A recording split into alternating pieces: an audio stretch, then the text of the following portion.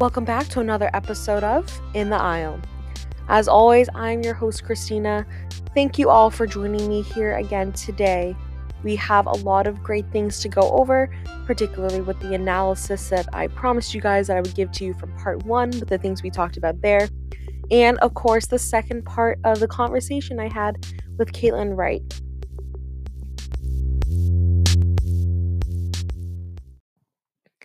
This episode, of course, is going to go into detail about the For the People Act that I talked about in part one, as well as the cabinet confirmations we had specifically with Merrick Garland, and analyzing the immigration policy of the Biden administration so far.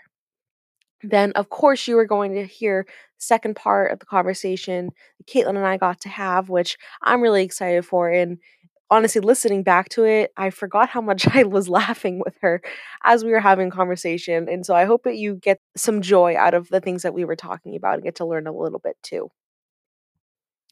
Before I jump into anything, though, as I stated in last week's episode, I want to start introducing fun facts about myself back into these episodes because I think it's really important that you all get to know me a little bit too as we are going through this political journey together, we'll call it. So I decided that since last week was a political fun fact, this week will be a just a regular fun fact. And my fun fact this week is that I actually just got a puppy on Tuesday. Her name is Cannoli. She's a mini Bernedoodle, and she is so cute. I've never had a dog before, and so it's been a lot of like learning with in terms of like I didn't even know dogs probably wouldn't know how to walk on a leash. Like, it seems so easy to think that you would have to teach a dog that, but it's been quite hard. And she is such a playful little thing. Like, she loves to play tug of war, and I just can't get enough of her. And I'm so excited to have her now for the spring and to see her grow. I mean, I've only had her for like a few days now, and she's already grown since we've gotten her. Like, she's already bigger, which is so weird. Like, we all were looking at her yesterday and we're like, huh, she has grown even in like the 96 hours that we've had her. So it's been so fun with her, and hopefully I can introduce her to you all, maybe feature her on my Instagram.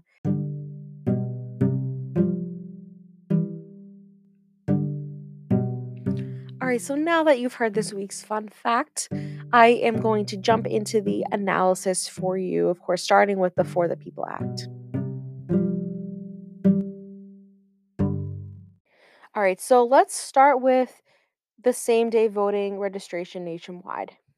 Now, like I said, this would actually be really beneficial to having more people turn out to vote, obviously, because if you're allowing them to do it the same day as voting and they haven't been registered, then naturally, of course, you're going to get more voters. You might be one of these people that I'm about to explain it, but a lot of people actually tend to not pay attention to politics.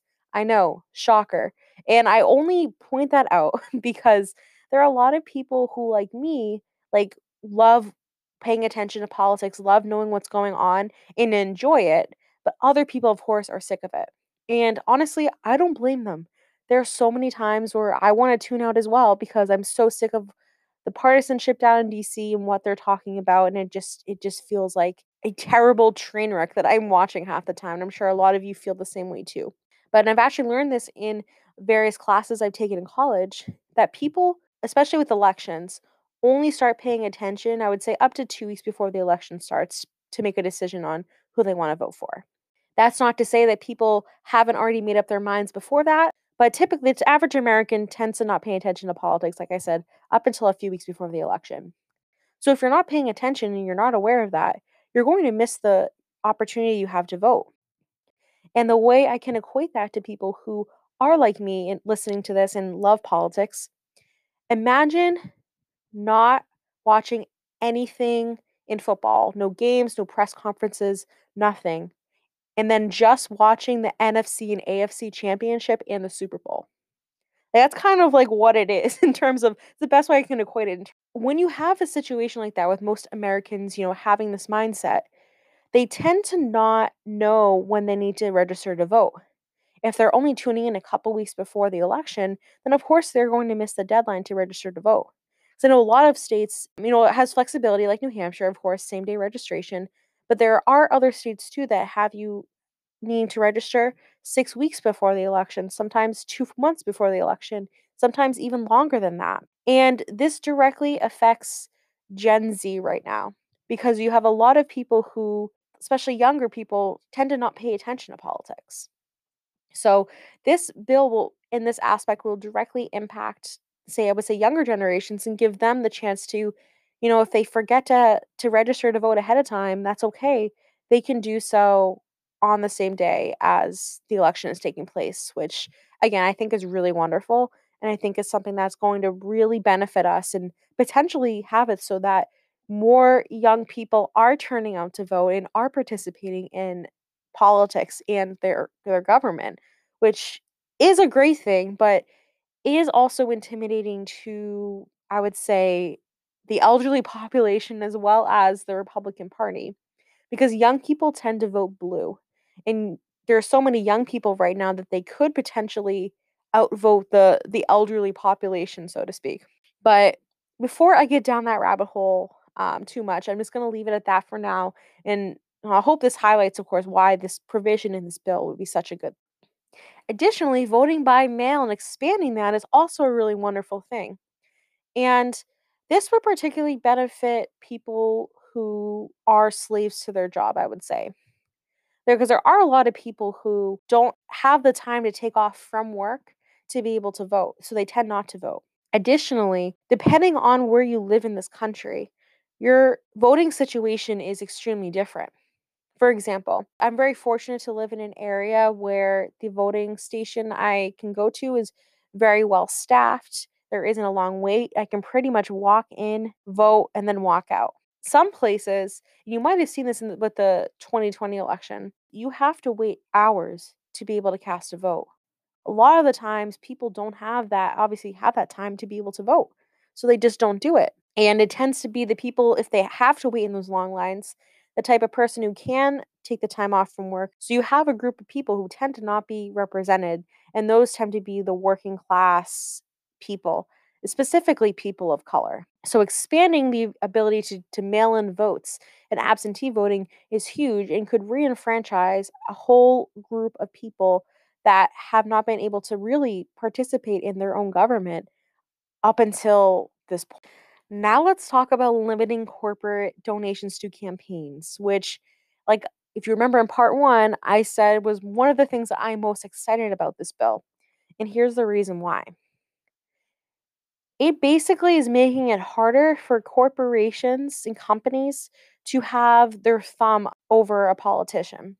They're giving money so that the person, whoever they're donating to, can pay them back in the long run. And it's not like paying them back monetarily, it's in the form of favors. The best way I can explain this, so let's say Coca Cola donates $1 million to, we'll just make up a fake Senator Kuthar, because I've been thinking about the Big Bang Theory, so we're just gonna throw throw Kuthar in this. Yeah, so let's say they donate $1 million to Kuthar campaign, and they like tell him, "Good luck, remember us when you win." And then Senator Kuthar wins. A year later, Coca Cola can go back to Kuthar and be like, "Hey, remember how we donated $1 million to your campaign?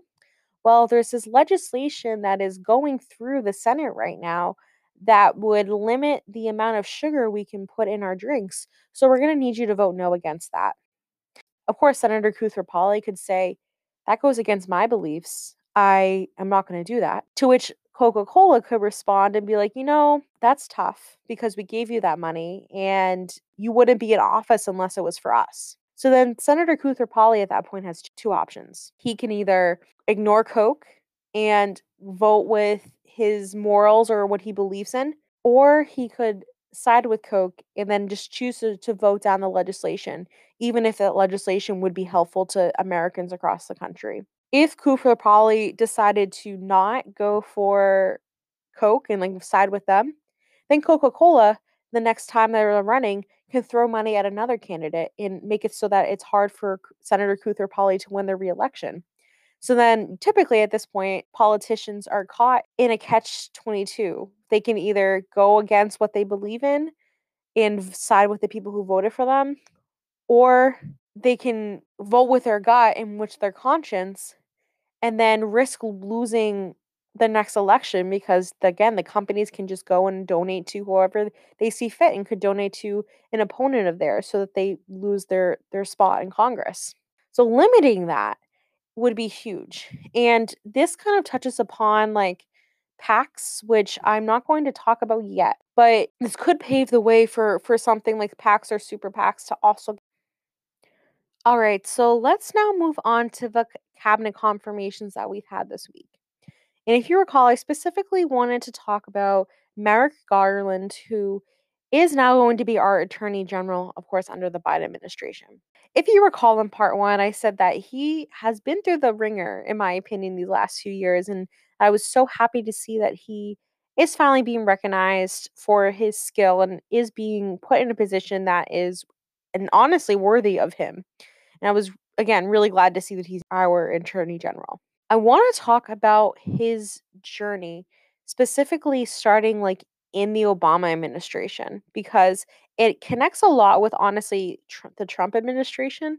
And if you are somebody who doesn't pay attention to politics, I still can guarantee you that you still would have heard about some of the things that he's connected to, which is really important to point out. Additionally, Merrick's story touches upon a lot of other things with our government that I think is beneficial to talk about. So, this is the direction that I really want to take this in today. Back in 2016, honestly, I would say about 5 years ago now, we had Supreme Court Justice Antonin Scalia die. Now, for those of you who don't know Antonin Scalia, all you need to know is that his death came as a shock to everybody. They were not expecting him to die while on the Supreme Court. And he is somebody who arguably one of the most conservative people on the Supreme Court at the time. So he again died in March of 2016. And of course, as we know, the presidential election won't be happening until November. I would say almost 300 days, I believe, to appoint somebody new. And this was a big deal because this was a chance to get somebody liberal on the court and potentially, change the way the votes fall when the Supreme Court justices vote in Supreme Court cases. So Obama nominated Merrick Garland. And it was a very strategic move because Merrick was somebody, and honestly still is somebody who is considered moderate. He was the best option to be able to appeal to the Senate, which does confirm Supreme Court nominations, especially a Senate that was a Republican majority. And this is the first time I remember learning who Mitch McConnell was. Because at the time, and as we know, up until this year, Mitch McConnell was the majority leader in the Senate. So the Senate just decided to not hear the nomination for the Supreme Court. They basically ignored Obama and said, a new president would be coming in 4 years, so we should wait until they're in office before we elect somebody new. And the truth is, they were just pushing it out so that the Democrats wouldn't be able to put somebody on the Supreme Court. And some of you might be listening to this and thinking, that seems fair. It was an election year. They should wait and see, considering justices on the Supreme Court serve for their lifetime. And honestly, I would agree with you, except for the fact that we saw Amy Coney Barrett get pushed through to the Supreme Court with the Republican majority Senate. Now, having a woman on the Supreme Court and having that representation, regardless of her viewpoints, is great. Like it allows for more women to be added to the Supreme Court down the line. But poor Merrick, we had to wait almost 300 days in limbo before Trump became president to find out whether or not he could actually be a Supreme Court justice. And after the fact, he unfortunately like couldn't do much because like imagine you could have had the chance to be holding one of the most prestigious positions in our government and you probably would have been confirmed to do so because of all of your accomplishments and experience that you have. But just because a group of people wanted to play politics, that couldn't happen for you. Now we're fast forwarding through this, and basically at this point, Merrick like couldn't really do much, and he was kind of stuck. Fast forwarding now to 2021, where we had President Biden appoint him to the attorney general position. This was a big deal. It was finally his time to shine and finally a time for him to get recognized. And he passed with flying colors in the Senate. So that just goes to show you that and a lot of these people, too, I will point out to derail myself for a second, are the same ones who could have voted for him 5 years ago. So they're like basically the same people, especially the Republicans, who basically said at the time we're not going to hear his confirmation, and then had to look him in the face while they confirmed for him to be the attorney general now of this country. So again, the reason why I want to point out that story is that it just goes to show how toxic partisanship is. And I mean, at the end of the day, I can't deny it. The Republicans got what they wanted in the case of making sure that a new president would be the one to bring a Supreme Court justice in Antonin Scalia's place, and it was somebody who was conservative. So they got what they wanted, but at what cost, really? Like the partisanship needs to stop at some point. And I know this is a very different direction than just talking about the cabinet confirmations, but it's something that is so important. And I thought with Merrick's story, it really highlights how bad partisanship is, especially again when he was confirmed by pretty much the same people 5 years ago who said they wouldn't hear him or claimed to not like him and not trust him enough to be Supreme. The last thing we'll talk about today before jumping into the second part of Caitlin's interview is, of course, the immigration policy that I brought up in part one. And there's actually been an update as of today, as I'm recording this, that really grinded my gears. And it's something that it really makes me mad. And I'm very excited to share the information with you because I'm sure it's going to make you mad too. Honestly, I think it helps to highlight how bad this situation is.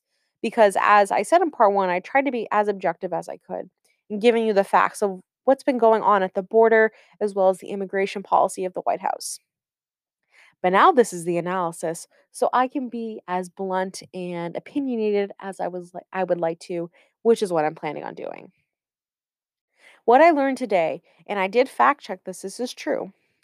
You have migrant children in detention centers right now who have not showered since they got there, have been not well fed, have been not taken care of, and who have been denied the opportunity to contact their parents, which is appalling. Imagine that. Imagine being a child who honestly at that point as a child, would you understand immigration policy? I don't think so. I would definitely not have. If I was just told that there was a place that would be give me a better life and all I have to do is get there. And then I finally get there and then I'm getting treated like crap. Like I wouldn't understand why I would be detained. And it's so heartbreaking because the conditions of these detention centers, as I said, are extremely poor. They're basically kids being kept in cages. And those cages are stuffed. And as I said in part one too, I think this is going to be a really disgusting, terrible stain on this country's history. But the point of pointing this out and to talking about it is that it really highlights how crappy a job the Biden administration is doing in terms of immigration policy. Because as I said, they're being wishy-washy. They're saying one thing on how they want to be more progressive in terms of immigration policy. They want to be more friendly and welcoming. But then they're doing things like this where they're continuing the detention centers and they're not improving those conditions and they're treating the children like prisoners, not being allowed to contact their parents, not being allowed to shower, not being given the attention that they need. Like, I can't imagine how scary and scarring that must be for these kids right now. Because, like I said, there's no way that they could have ever foreseen this happening to them. And there's no way that they would have ever understood that this is what was waiting for them if they tried to get into this country. Now, with whatever your immigration stance is, I think we can all agree that the mistreatment of children should never happen. The fact that the Biden administration isn't even hiding that they're doing this is just really unfortunate and really questionable. And it's honestly something that really makes me question the immigration policy moving forward, because Biden made a lot of promises. Like I said, he wants to improve the green card process. He wants to let more people into this country. But if they can't even get the detention centers right, and these detention centers are pretty new under the Trump administration. It's not like an institution that's been standing for 50 years. Like, it's a lot easier to just start undoing that policy, even with COVID. Like, I don't think even COVID would be an excuse for them not to be able to pursue this. But the fact that it just hasn't started and hasn't been done, and they're just hoping that people aren't going to notice, is shameful. It truly is. And like I said, regardless of what you believe in, I think we can all agree that these kids deserve better. They truly do. And again, it's something I'm very disappointed in with the Biden administration. The other component to this is, the statement that came from the White House saying that they need more time, essentially, by saying that the immigrants should come back when we're better equipped to handle this as a country, or when, we have more resources, we have a stronger immigration policy. Like, I don't know about you, but I don't even know what that means. And if you do have an idea of what that means, please feel free to shoot me a DM at In the Aisle Podcast to enlighten me, because I've been grappling with this now for days, and I just kind of keep thinking, like, how do you measure that? Like, is there a time frame for when you have that? Are you looking to implement new policy that you just haven't told us about yet? So it just seems like it's just such a cop out from having to solve the situation at hand, when in terms of these detention centers and people wanting to come into this country, but we don't have the support, I guess, to give them to help them out. And the last thing I'll say about immigration policy today is that, like, I could understand if the Biden administration was more transparent and they said, you know what, we said we get it down now. This is what we have for the future, and we're going to get to it when we can get to it. Like, I would respect that more. I mean, I wouldn't be happy about it because people are suffering now, but I could at least respect him. Like, you know what? He's being communicative.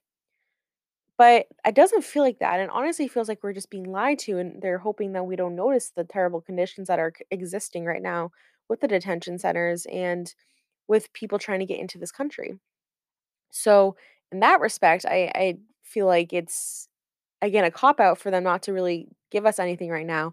And I know that, of course, we have the pandemic and they're focusing on that, but they can focus on multiple things at the same time. And there are several moments in this country's history where that has actually happened. Like, for example, with women getting the right to vote, they campaigned and picketed for that during World War I, and they were able to focus on both areas at that time.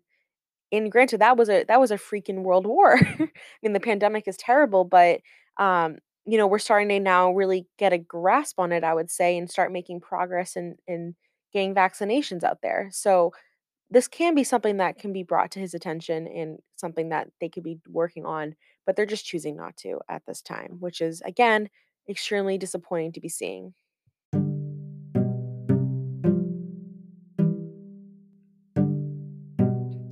That wraps up this week's analysis. I hope you learned a lot, and I'm sure that I feel like some of these things we are going to have to touch on again as updates come down the line. So it's likely not the last time we're going to hear about immigration policy and the For the People Act in particular. But now let's get to the part which is why I'm sure you're here today, the conversation that I had with Caitlin. I wanted to ask about your experience now that you have been working in the State House for 5 years now or so. What is it like being a conservative young woman, specifically like being a young woman, I would say, in such a blue liberal state where, and also I know Massachusetts State House is predominantly like a male environment. The representatives and senators are males as well as the staffers. So if you can touch upon that, I would really appreciate it. I think everyone would love to hear what you have to I mean, say. I don't being a conservative woman in the state house, that doesn't really stick out too much to me. I mean, people know I'm a Republican because I work for a Republican, but aside from that, it's not really been too much of an issue. I will say, at least in my own experience, and I can't speak to how others have experienced working at the State House, but it seems like a lot of staffers and offices are very secluded and they don't want to socialize. So you might make friends with the people that are in your office space, but a lot of times it doesn't go outside of that. So I've been, very lucky to have good suite mates, and they've been from all parties. So I've had a couple, I think I've had three Republicans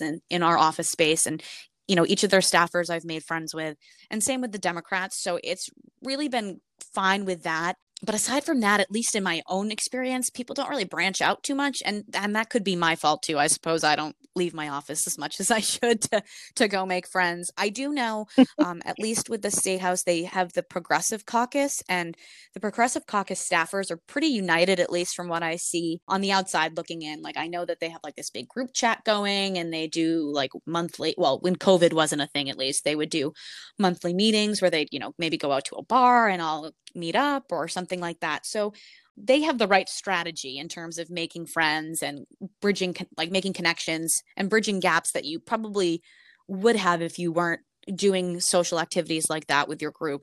But I just don't see it, like, especially in our own caucus, I do not see it that much at all. I mean, me and one of my coworkers, or I should say one of my coworkers and I have always talked about trying to recreate that in the Republican caucus. Except now that I'm saying this out loud, it appears that we're all talk, no action, because we've talked about it for a while and have done nothing. So, maybe once we all get back in person, we'll figure that out. But I don't know. So to your question about being a woman in the State House where there's a lot of men, I have not really noticed too much of any issue with that. Obviously you go in a room and there's a lot more men than there is women. I think like the only thing and the only problem I've ever encountered is another woman might say to you, hey, see that person over there? Don't get stuck in an elevator with him. And I think like, you probably get that in any sort of workspace, particularly politics. But I jumped into working in government right at the height of the Me Too movement. And so I think that's why I saw that a lot. But that's really the only thing that sticks out to me when thinking about being in this like male dominated environment. Mm-hmm. That's really honestly great to hear. I think so that's actually a vibe I get at the Massachusetts State House. Like, like of course you're gonna have party divide, but at least in terms of being men versus women, like I don't want to call it that, but sometimes it can feel like that. Like I think they work very hard to make it an environment where everybody feels comfortable and safe. So I'm really glad that that's what you're feeling too when you're working there. But it's so funny you mentioned the thing about the elevator because like on a side note, one of my professors at St. A's, she literally told us a story one time when she was working on Capitol Hill about how you literally learned what people to not get into elevators with. Like, I don't know what it is about an elevator that just like triggers things in people, but like it's so interesting that like the women tend to look out for each other regardless of party and be like, hey, like you see that person over there, like don't go anywhere near or don't be Yeah. alone with them, something like that. And it's just like there's also like I said, goes beyond party. I think there's this sense of camaraderie in Yeah, politics when it comes I to agree women. with that. Where, Needless to say, I yeah, try to opt to take the stairs most often. So I just don't get myself in any sort of situation like that. good, good. Oh, I'm glad to hear that. But yeah, I think and this is what personally I love about you so much, Caitlin, is like you. I think I identify you as somebody who has that camaraderie mentality. I mean, for those of you, you probably don't have Caitlin on social media. You probably never heard of Caitlin before, but Caitlin tends to be somebody who will celebrate a woman in politics accomplishments regardless of their party, which is something, like I said, I really respect about you. Like, I remember when Kamala Harris became the vice president, you had this really beautiful post about, like, hey, like, we're different parties. Like, I don't really agree with her, but this is a big day for women everywhere, and we should be supporting her. And I thought that was really cool. Just want to throw that in there as well. That I think it's really cool Yeah, that you I do mean, stuff there's like no that point in too. just celebrating, a person of one party, because when one woman succeeds, we all succeed. And to be very cliche, we're not going to break that glass ceiling by just sticking to one side of the aisle. I would love to see more Republican women. Mhm. Would I have loved to have seen a Republican woman in that position? Absolutely. But that's, having a Democrat in that position is a great start. And that means someday it's possible for all of us. And if we want to elect more women, Yeah, we have to celebrate all of the victories, regardless of party. yeah, that's beautiful. Well said, Caitlin. So the last area that I want to touch on with you today want to talk about specifically women in like state and local government because a lot of times like on my podcast I really focus on like everything at the national level. But there's so much that happens in state and local, and arguably I think that that is the stuff that impacts you the most sometimes because that's directly connects to you and where you're living in. So I want to hear a little bit, what you think about like women in state and local government, as well as, of course, how they work to basically keep things running Yeah, and like things absolutely. like that. So, again, to be kind of cliche, I mean, there's that saying by Tip O'Neill from Massachusetts that all politics is local, and that could not be more true, because a lot of people, and particularly women, get their start in politics on a local level: school boards, city councils, selectmen, and if you don't get that start, you're less likely to further climb up the ladder. And I think we see it a lot often in the Massachusetts House of Representatives. There's a lot of women that have gotten their start on a school board, select board, doing something like that. And I know recently just got a new speaker in Massachusetts, the first time in like 12 years. So Massachusetts does not often switch speakerships. So this is a big deal. Yeah. Big deal. I mean, it's still a Democrat, so it's not that big of a deal. If a Republican ever became speaker in Massachusetts, I would think hell had frozen over, because that's like never going to happen. But anyway, um, there's actually, I did not know this, and you may not know this either, Christina, but at the State House in the House chamber, there's the sacred cod, which I know you know about the sacred cod. Oh, of course. Yeah. Let's say, so to pause quickly, Yeah, Caitlin, like, for the what? people A who sacred don't cod? know about the sacred cod, give So them the background story on that. has a rich fishing industry, and so to celebrate our fishing industry, I think that is the purpose that there's the sacred cod in the House chamber. And it's kind of comical because the Senate also has their own fish. They have the holy mackerel that hangs They from the do. ceiling there. So we have the holy mackerel in the Senate and the sacred cod in the House. But I recently learned that the way the cod is positioned in the House, so it's, if it, like, the head of the cod hangs in one direction, it means the Democrats are in control of the chamber. And if it hangs in the other direction, it means the Republicans are in control of the chamber. Now, the cod has not been moved Whoa. since like the 1950s, so I don't know if it probably can't move anymore. But anyway, the whole point of bringing up the speakership change was that, and earlier this week, it was very timely that this came in. Apparently, at this point now, there are 87 women in leadership positions across the country in state legislatures, and that's a record high. Because we had a new speaker, we saw a woman elevate it to a position of power in Massachusetts that we've never seen before. So Claire Cronin of Brockton, she is a state representative, and she used to be the chair of the Judiciary Committee. But under the new speaker, Ron Mariano, she was appointed to be the first female majority leader in Massachusetts history. So that is, I mean, that's huge. We've never seen anything like that happen before in Massachusetts. And we also have another woman who is the speaker pro tem. And now previously under Speaker DeLeo, there was a woman that was speaker pro tem. That's Patricia Haddad of Somerset. But now we have Kate Hogan of Stowe as the speaker pro tem. And apparently, I did not know this, but she is the first LGBTQ speaker pro tem in Massachusetts history. So we made some, pretty good progress and broke some records there with, I guess, Majority Leader Cronin, now not Representative Cronin, and Speaker Pro Tem Hogan. So that's good news. And I get email alerts from the National Council of State Legislatures. That's how nerdy I am, right? So just to see those improvements, and I think it said too that there was 10 states where women were Speaker of the House. So that's just huge to see these sort of improvements, and little by little, 2018 midterms, these things will change. I think it was Nevada became the first state with the first female majority legislature. So that's awesome. I checked on the stats before I joined in on the call, and it's 60% now, which is huge. Like, I mean, and to think they're the first female majority, it only took how many years to get to that point, but it's better than nothing, and it's a start. And if Nevada can do it, we can do that elsewhere. And I was thinking too, when I looked that up, I remember when we were at the conference when Peggy, who was there. So for you guys that don't know who Peggy is, Peggy Gilmore, she was a state senator in New Hampshire, and she was one of the women that attended, well, I don't want to say she attended the conference. She was a FER at the conference, but I don't know if faculty in residence, that's what it stands for. She was a state senator, and I believe she said at one point during her tenure in the state Senate, they had a female majority state Senate.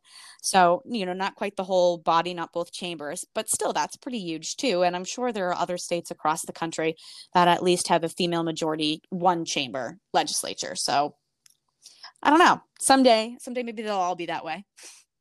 Yeah, and I think it speaks too to a lot about like what's changing in this country because like if you look back at the last like 50 years or so, like you can see waves and trends and when women are elected into office in higher numbers than in like previous years. And a lot of the time that corresponds with like social movements that are going on where like we saw like especially the in 2018 that you were referring to, you know, a lot of women were elected to office because there was the Hmm. women's march that we had, for example, like things like that triggered a lot more women seeing politics Well, as it's an avenue that they crazy can too go to down. think because And so yeah. in undergrad and grad school, I focused a lot on research and women in politics. And the last big year we had of women being elected to office was 1992, following the Clarence Thomas appointment to the Mhm. Supreme. Yeah, that was the year of the The woman, year of the woman. 1992. I mean, we weren't even born yet. I mean, Like that's pretty crazy. But thankfully we were able to get another year of the women in 2018 and now again in 2020. So hopefully that sets a new trend where every year we'll elect more women to office. yeah, and I'm with you on that. It's one of the things I hope for because, you know, as really great that the numbers are growing, like you mentioned, it's still quite small the amount of like space, so to speak, that women take up in the political world. Like I think people really focus on the federal level and think, oh, like look how many women are in the House or in the Senate. But I it really starts with the local and state government to get women Yeah, involved because, like you said, it's a pipeline to working up that ladder. So if we don't see it in local and state government, we can't right. And expect to I see it think on a too, like federal level either. what sets it really in my mind and paints the bigger picture is if you think about it, like women are 51% of the United States population, but we don't even come close to that in either Congress or state legislatures. In Hmm. Congress, it's 26.7% of women. That's just a little over a quarter, which I guess is good, but that's not great, especially for 51% of the population. And we do a little bit better in state legislatures at 30.6%. But still, I mean, that is just so low when you think that we make up more than half of the US population and we're not deciding the policy that affects our lives. I really am speechless because I I can't agree with that more, honestly. I think that's one of the things too that blows my mind. And I it's so interesting. Like I want to point out two things from like what you said, because I think it pushes against the status quo, which makes people uncomfortable because, you know, other groups have had the majority this whole time. And I think seeing more women get elected to office is actually like scary for some people because it's change. I mean, to me, in my opinion, it's positive change. I'm sure you would agree with me, but I'm sure a lot of people in this country don't see it that way.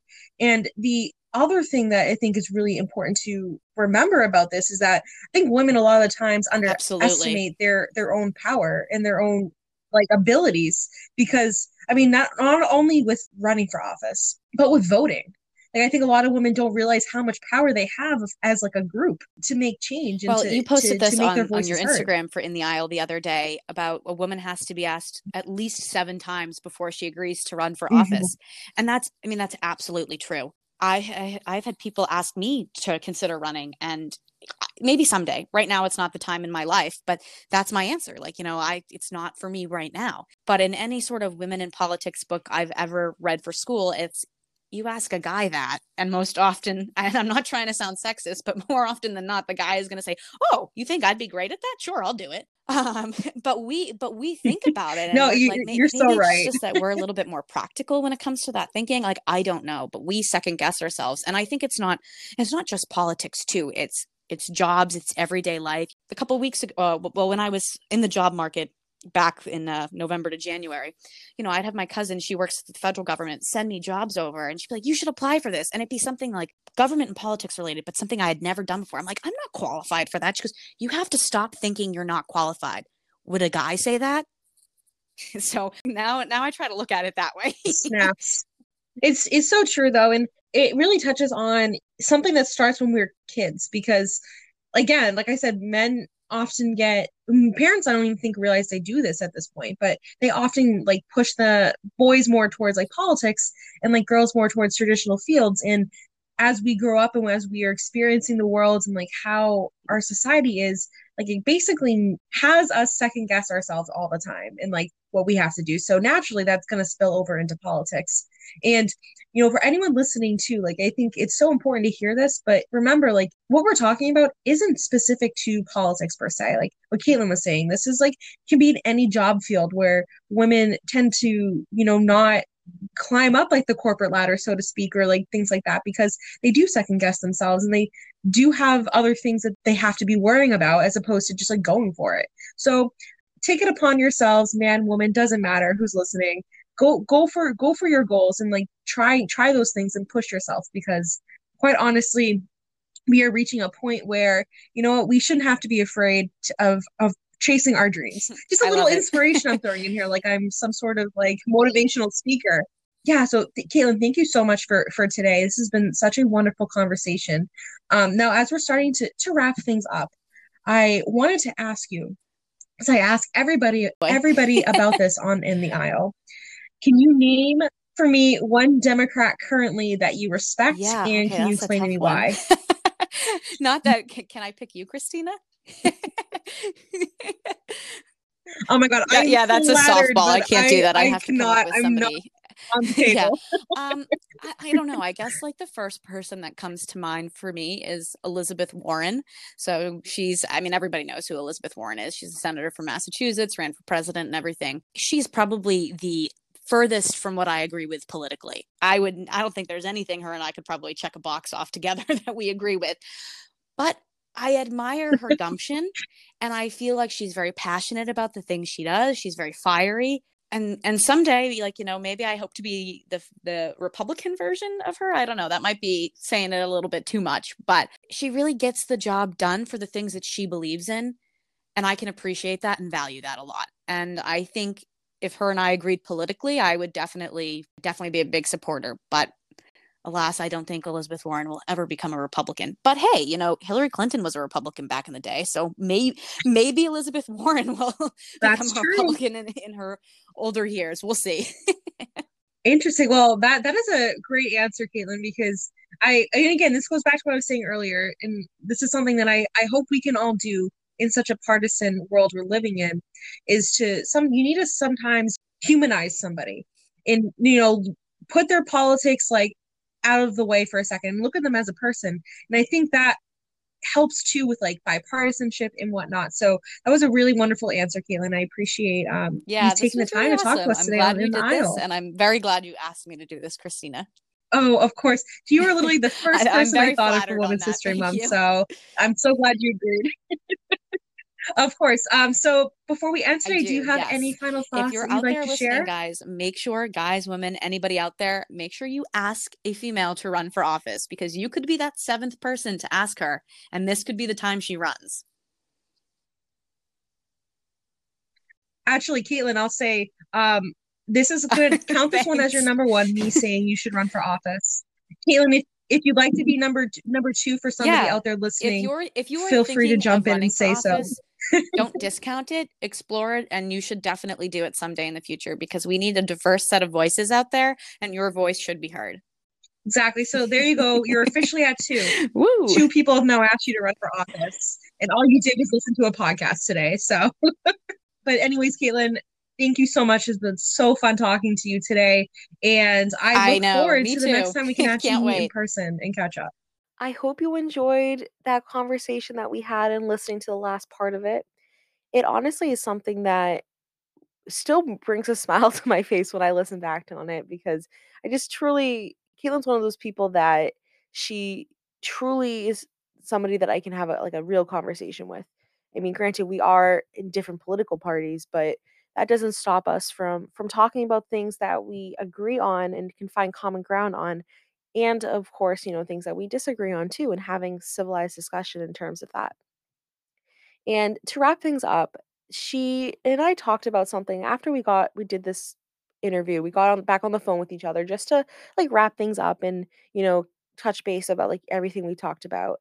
And she made a really great point that I want to throw in here, that you may think that you have nothing in common with somebody, but all it takes is just sitting down and, like, sharing your bubble, so to speak, she called it, and seeing if it overlaps with someone else, and I would promise you 9 times out of 10 that it does overlap.